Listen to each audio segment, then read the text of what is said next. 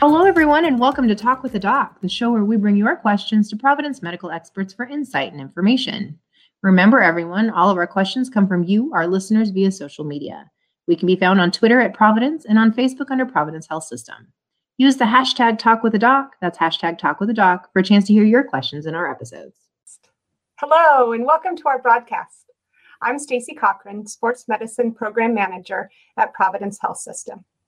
As a reminder, the information provided during this event is for educational purposes only. It is not intended or implied to be a substitute for professional medical advice. If you have any questions regarding your medical condition or your treatment plan, please consult your physician. Now let's begin.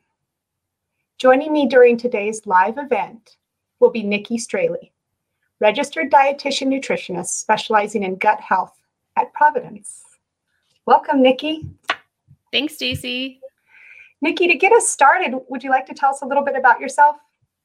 Sure. Happy to do that. So first of all, I have been with Providence since 1996. So it's been a really long time.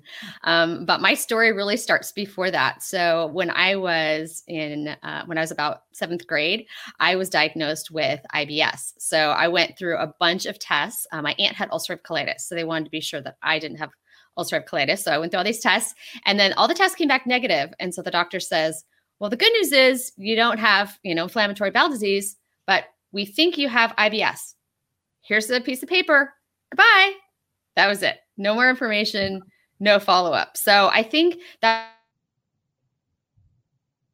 really what started me on to not look for personal answers, but then to really move into this career so that I could be able to help other people who weren't given the same, tools, the tools that I wasn't given when I was first diagnosed. I want to be able to give them some tools to help them with their IBS. For those of us in healthcare, I think that happens a lot. We find our path through personal experiences. For those of us that might not be familiar, can you tell us what irritable bowel syndrome is?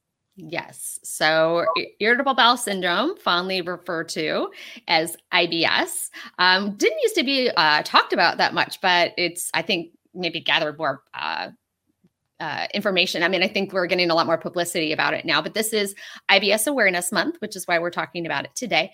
But basically, there are some criteria for IBS, and the Rome-4 criteria is what we currently use. And so this criteria really shows that you have to have abdominal pain at least 1 day a week for the last 3 months, and then 2 of the following symptoms. So there's 3 of them, and you have to have at least 2 of them. So you have to have abdominal pain related to defecation. You have to have change in bowel frequency and a change in the form of your stools. So that's kind of the medical definition. But once you as a person are diagnosed with IBS, those symptoms probably they're a little bit different for everyone, but it could be, that abdominal pain, it could be gas, could be bloating, could be diarrhea, could be constipation. It could be alternating diarrhea or constipation. If it's primarily diarrhea, it's called IBS-D. If it's primarily constipation, it's called IBS-C. And if it's kind of a combo of the two, often it will be called IBS-M, which stands for mixed. Interesting. Are there known causes of it, or is it more a genetic thing? Well, it's a great question. I think, first of all, we know that it does tend to run in families, but they haven't been able to identify a genetic cause per se. So like when I mentioned ulcerative colitis, we know that there's definitely some genetic links. It tends to run in families, but IBS does tend to run in families too, but it doesn't necessarily. And so we know there's a link, but it hasn't really been discovered yet. So there's still a lot to know about that. Interestingly, for some people, IBS can actually start after a bout with food poisoning. So if that happens for someone, they call it post-infectious IBS. That's interesting. What are the signs and symptoms somebody with IBS might present with? Yeah. So, so I mentioned the abdominal pain, gas, bloating, constipation, diarrhea. Those are really the most common ones. And I think the key is that it lasts for more than 3 months. So, sometimes someone will get, like a tummy bug and it may last a few weeks or even a month. But when it's extending over several months' time, then it's more likely to be a cause such as IBS. So for those listeners out there that are thinking, gosh, this kind of sounds familiar, but maybe I fit into this category, maybe I don't. How does somebody go about getting an actual IBS diagnosis? Yeah, that's a great question. First of all, I don't want people to self-diagnose. The most important thing you can do is to get an accurate diagnosis by a physician or a primary care provider. So typically someone will go to their primary care doctor, they'll explain their symptoms, and then we look for kind of a list of what we call alarm or red flag symptoms. And so if someone has those alarm symptoms, they'll often send them right to the gastroenterologist. And that might be, blood in their stool, unintended weight loss, family history of inflammatory bowel disease like Crohn's or ulcerative colitis, getting up and having bowel movements in the middle of the night. These are some of those red flag symptoms. And so those will be kind of like you get a fast pass to the gastroenterologist if you have any of those symptoms. And then if you have, the symptoms I mentioned earlier, you have this chronic gas and this bloating and this pain, diarrhea, constipation, you still might get a referral to the doctor, but they may do an endoscopy or a colonoscopy. You may get some blood work done, but I definitely encourage people to get that full diagnosis because it really makes a difference in terms of what the treatment looks like. Interesting. I think with a lot of medical conditions, once you get a diagnosis, I think the first thing a lot of us ask ourselves is there a cure? What about IBS? Is there a cure for this? There's no known cure for IBS. And I think part of it is because we still don't even exactly know what the cause is. I mentioned post-infectious IBS, but there are numerous other causes of IBS. And so until we find a cause, it makes it really difficult to find a cure. With post-infectious IBS, there is some evidence that those people it may resolve on its own over a couple of years' time. Not for everyone, but some people do see some resolution of their symptoms. So that's a positive. But there are definitely lots of ways that we can manage the condition. So that's really important. That's good. Well, that was really leading into my next question. Since there's really doesn't sound like a cure for this, how can somebody manage these symptoms and their condition? Yeah, great question. So I think that we really look at three main strategies for managing IBS. Remembering that IBS is a constellation of symptoms. So it's not a diagnosis like, diabetes or heart disease where there's some really defined characteristics. It's a little bit more nebulous. So a lot of times we are trying to do management of those symptoms because that's the best thing we can do to really help you, live your full best life. So we really look at three different main treatment strategies, one being diet, which I'm happy to talk about a little bit more in a minute. Sometimes there's more simple diet strategies and sometimes there's more, advanced or more complex diet strategies. The next one would be lifestyle modifications. And so that could be stress management or doing gut-directed hypnotherapy, exercise. Those are all some lifestyle modifications. And then the last one would be really through medications and supplements. So we know the doctors are really going to manage the medication side, but dietitians and doctors and other practitioners can help with recommending maybe supplements or probiotics that may be offering some symptom relief. Interesting. Okay. Talk to me a little bit more about diet management. I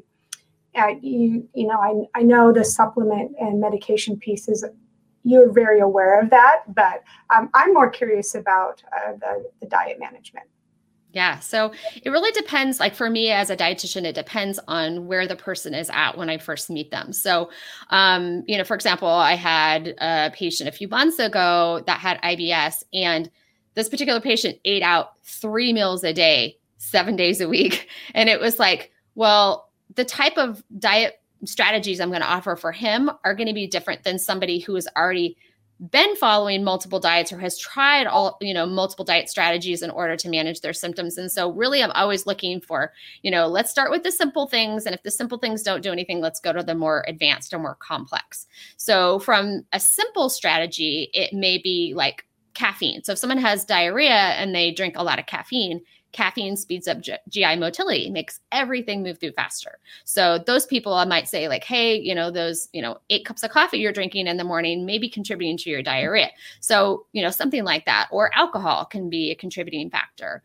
Another one would be lactose. That's very common. So there's a lot of people out there that have, a degree of lactose intolerance. And so if they're drinking, 65 ounces of milk every day, and they're having stomach aches, maybe it's that they're having too much dairy. So we may start with those kinds of simple strategies, or even possibly just cutting back on all the processed foods, maybe switching to some more, less processed, more natural type foods. So that would probably be the first step that I would take. But, in that scenario I mentioned where, I have a patient that's already tried all those, and that happens a lot when I see people, they've already done all the simple things. So they're kind of like they're at the next level by the time I see them. So for those people, I'm going to be taking a look at their diet to see kind of what they're eating right now.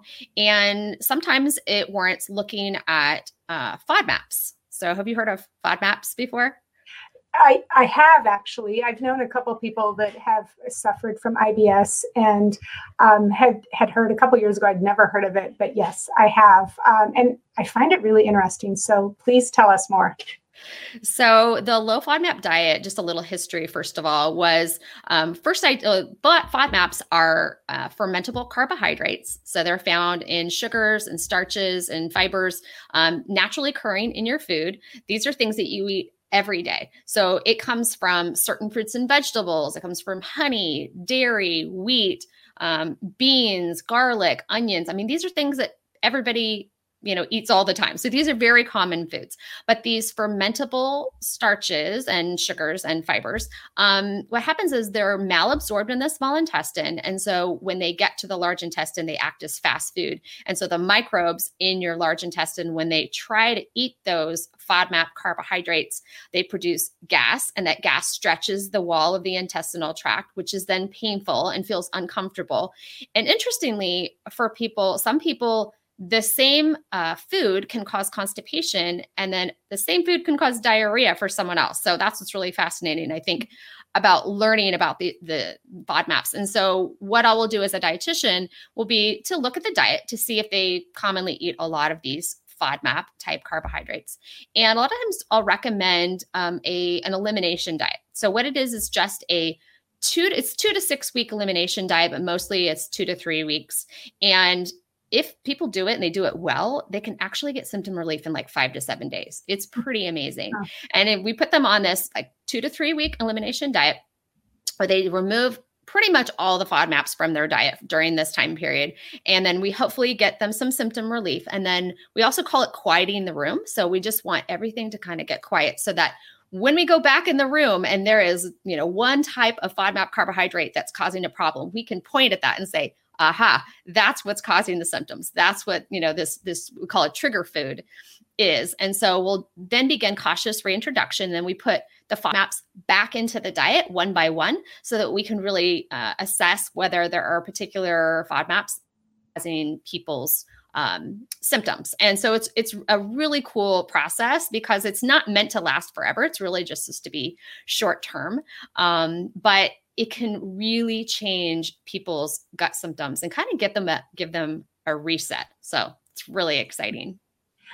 Have you found over the years that there's certain foods that trigger IBS more than others? Are there certain FODMAPs that give people problems more often than others? Yeah. So, we talked about those simple changes, and, the simple changes like caffeine. Caffeine is not a FODMAP. So those aren't FODMAP issues, but like lactose is a FODMAP. So that's one that we do see commonly.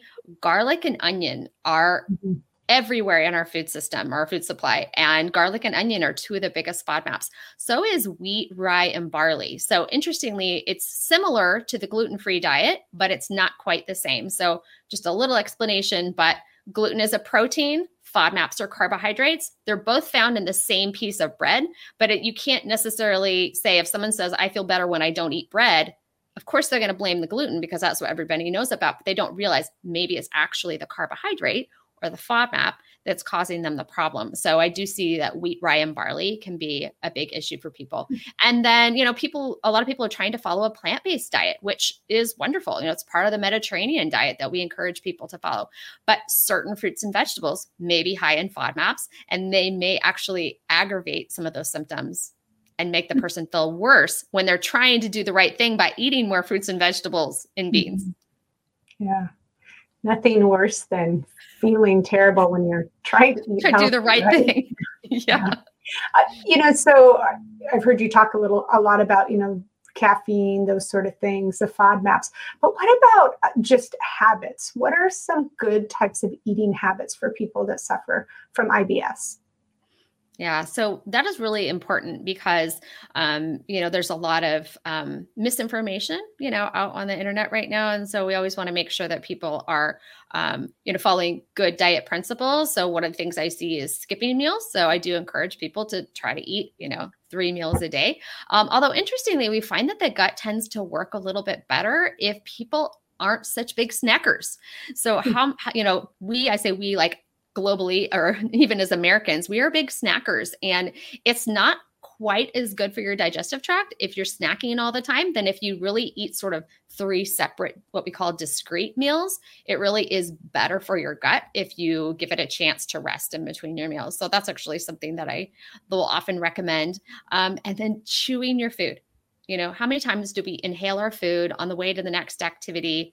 Maybe not so much since COVID started because things have been a little slower, but, in our regular, typical busy lives, we're always wolfing something down on the way to the next activity. And so we want to rest and digest. And then we also want to make sure we chew our food thoroughly so that we don't have our stomach and the rest of our digestive tract doesn't have so much work to do.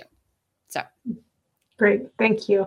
You just mentioned kind of the COVID break and the busy schedules. I don't know about you, but I'm really feeling around me, the world getting busier and busier. And I think it can be really hard when you're juggling a busy schedule to manage this.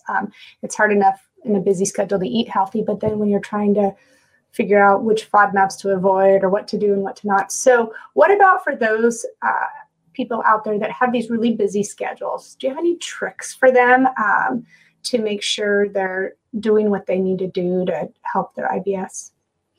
Well, first, I think it's really helpful that people work directly with a dietitian that specializes in gut health, because there aren't a lot of us, but there are definitely people, dietitians and colleagues of mine, that we really focus on gut health because we're going to give you the tools so that you can be successful. Because I can't tell you how many times, even if a doctor gives a patient, says, you have IBS, here's a low FODMAP diet, they give them a sheet of paper and the patient goes home and they're like, I don't know how to implement this. This is too hard. So one of the things that I'm able to do as a dietitian is to give people tools to make things easier. One of the tools I really like is an app. So Monash University is in Australia, and they're the people that really invented FODMAPs, and they created an app, and they have the only machine in the world that tests for FODMAPs. So whenever they test the FODMAPs, they can put it in the app, and then you can look it up and you can find out, they could use a red light, yellow light, green light system. You can find out, is this a red light food that I need to limit, or is this a green light food that I can go ahead and eat right now?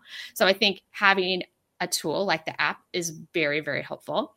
There's a couple of different companies that offer different meal plans. So you can get a meal plan and they will send you low FODMAP meals. There's a lot of great recipes. I like FODMAP Every Day, and they have wonderful recipes as well. So, finding those tools that are going to help you can really make a big difference. There are 2 different companies that offer low FODMAP meal delivery. So it's kind of like, HelloFresh or, Purple Carrot, but it's really just for a low FODMAP meals. So those are great. One's called Epicured and one's called Modify Health. So those are 2 great programs. So always looking to make things more simple for you, because at the end of the day, are you going to be able to help your family if you don't feel good and your stomach hurts and, you're eating all the wrong foods? We want you to feel better. And these are some of the ways some of the things that you can do to really be successful. Thanks. Nikki, I know because it's how we met. I work and live in the sports world. I work with a lot of athletes.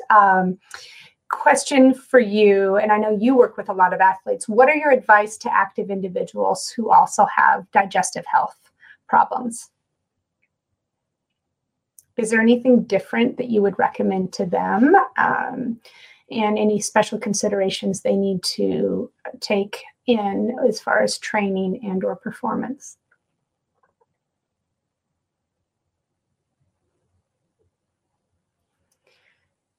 Nikki, I think you might be frozen. And so we'll just pause for just a second to see if you can get yourself back on live.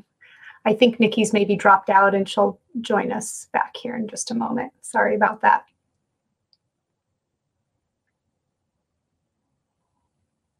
As we're waiting for Nikki to join, I'll just take this moment that if you do have questions, specific questions, we might have a couple minutes at the end for Nikki, assuming she gets back on, to join, to answer. So feel free to go ahead and submit some questions and we'll see if we can get Nikki to answer them.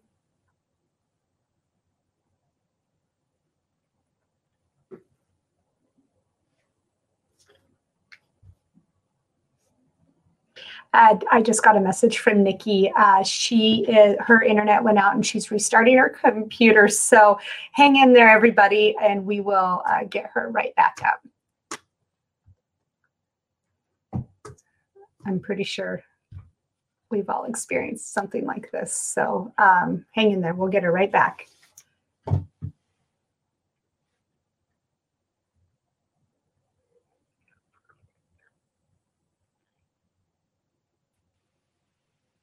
Looks like we got you back, Nikki. I'm back. Isn't technology great when it works? And then when it doesn't work, you just have to pitch it and figure out what's gonna work. So my internet went out, but I'm back. That was a quick restart. Thank you. I'm sorry about that for you. Did you hear my question?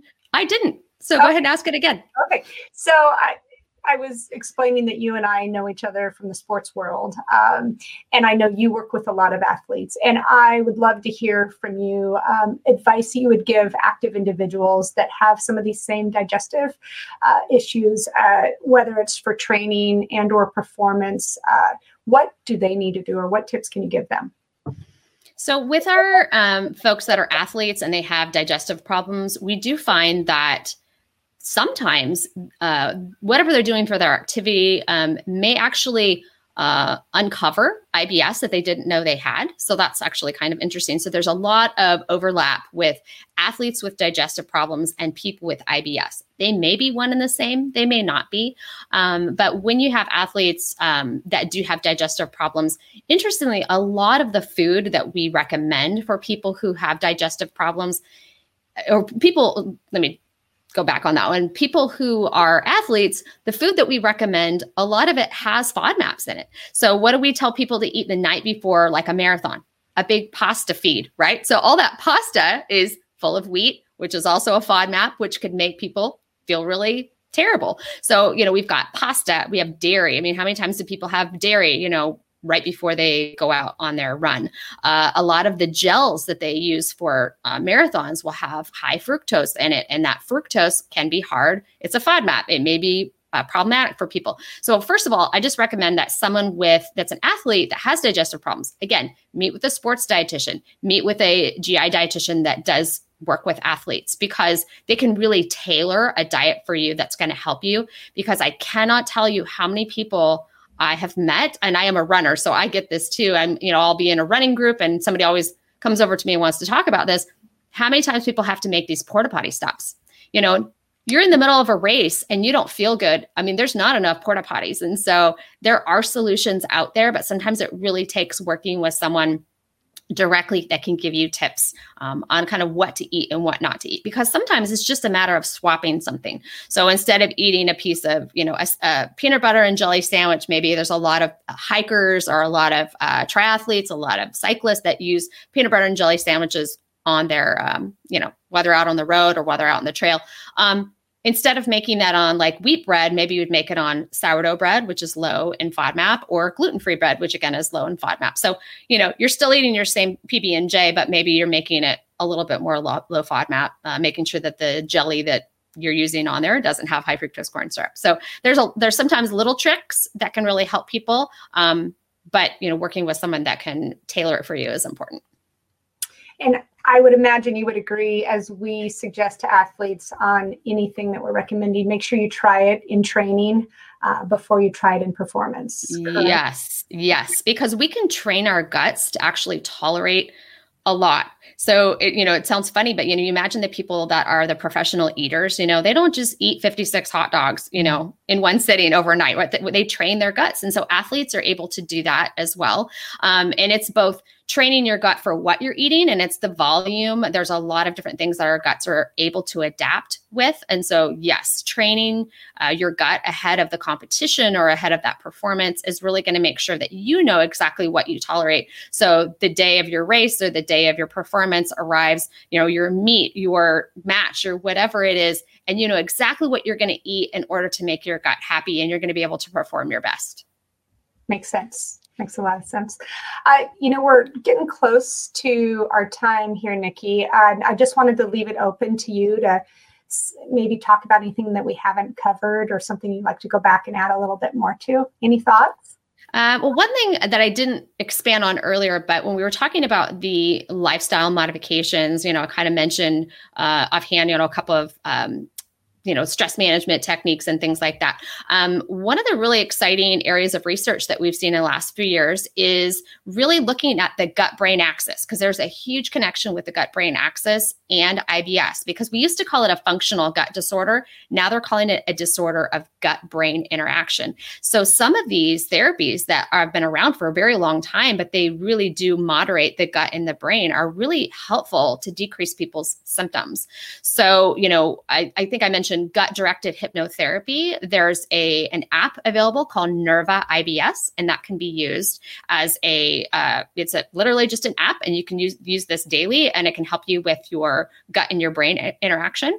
There's another app called Zemedy, and the technique it uses is really like a gut-focused cognitive behavioral therapy. So that's another therapy that's available out there. And that app, again, is called Zemedy with a Z. So those are just a couple of tools that we've been sharing with our patients, and they found a lot of benefit from that, because we do know that even though stress does not cause IBS, it can definitely aggravate the symptoms. And so, anything you can do to moderate that stress is really, really important. Another thing too that I didn't mention earlier is we know that there are a large percentage of people that have IBS also have something called small intestinal bacterial overgrowth. And what that is when you have this bacteria, it lives in your colon. That's normal. Everyone has that. But what happens is sometimes those bacteria end up in the small intestine. They don't really belong there, but they end up there in larger quantities. And when they do, it's called small intestinal bacterial overgrowth, or SIBO for short, SIBO.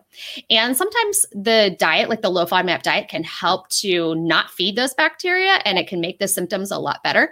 But sometimes people need to go to their doctor and actually get treatment for SIBO. And there's medical treatment like antibiotics for that. There's also antimicrobials that are herbal preparations, and those can be really useful as well. So I just wanted to point that out, that some people, if they have IBS and they're not getting relief from the typical treatments, then maybe they need to get evaluated to see if they have SIBO.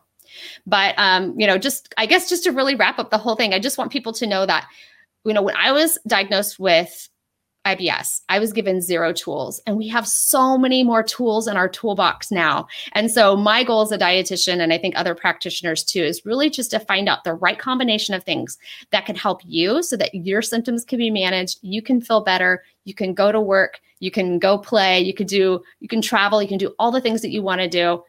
And your gut's going to be happy, and it's predictable, and you feel good, and you're thriving in your life, and you don't have to worry about having to stay home because you have a tummy ache on a Friday night. So there is hope out there. And I just want to offer that to people. Just don't stop asking. Keep finding people that can help you to really reach your goals. That's great, Nikki. Thank you. Thank you so much for your insight. Thank you for the hope on behalf of everybody out there. That's great. To share that there are lots of tools and that there's hope out there. So I appreciate that.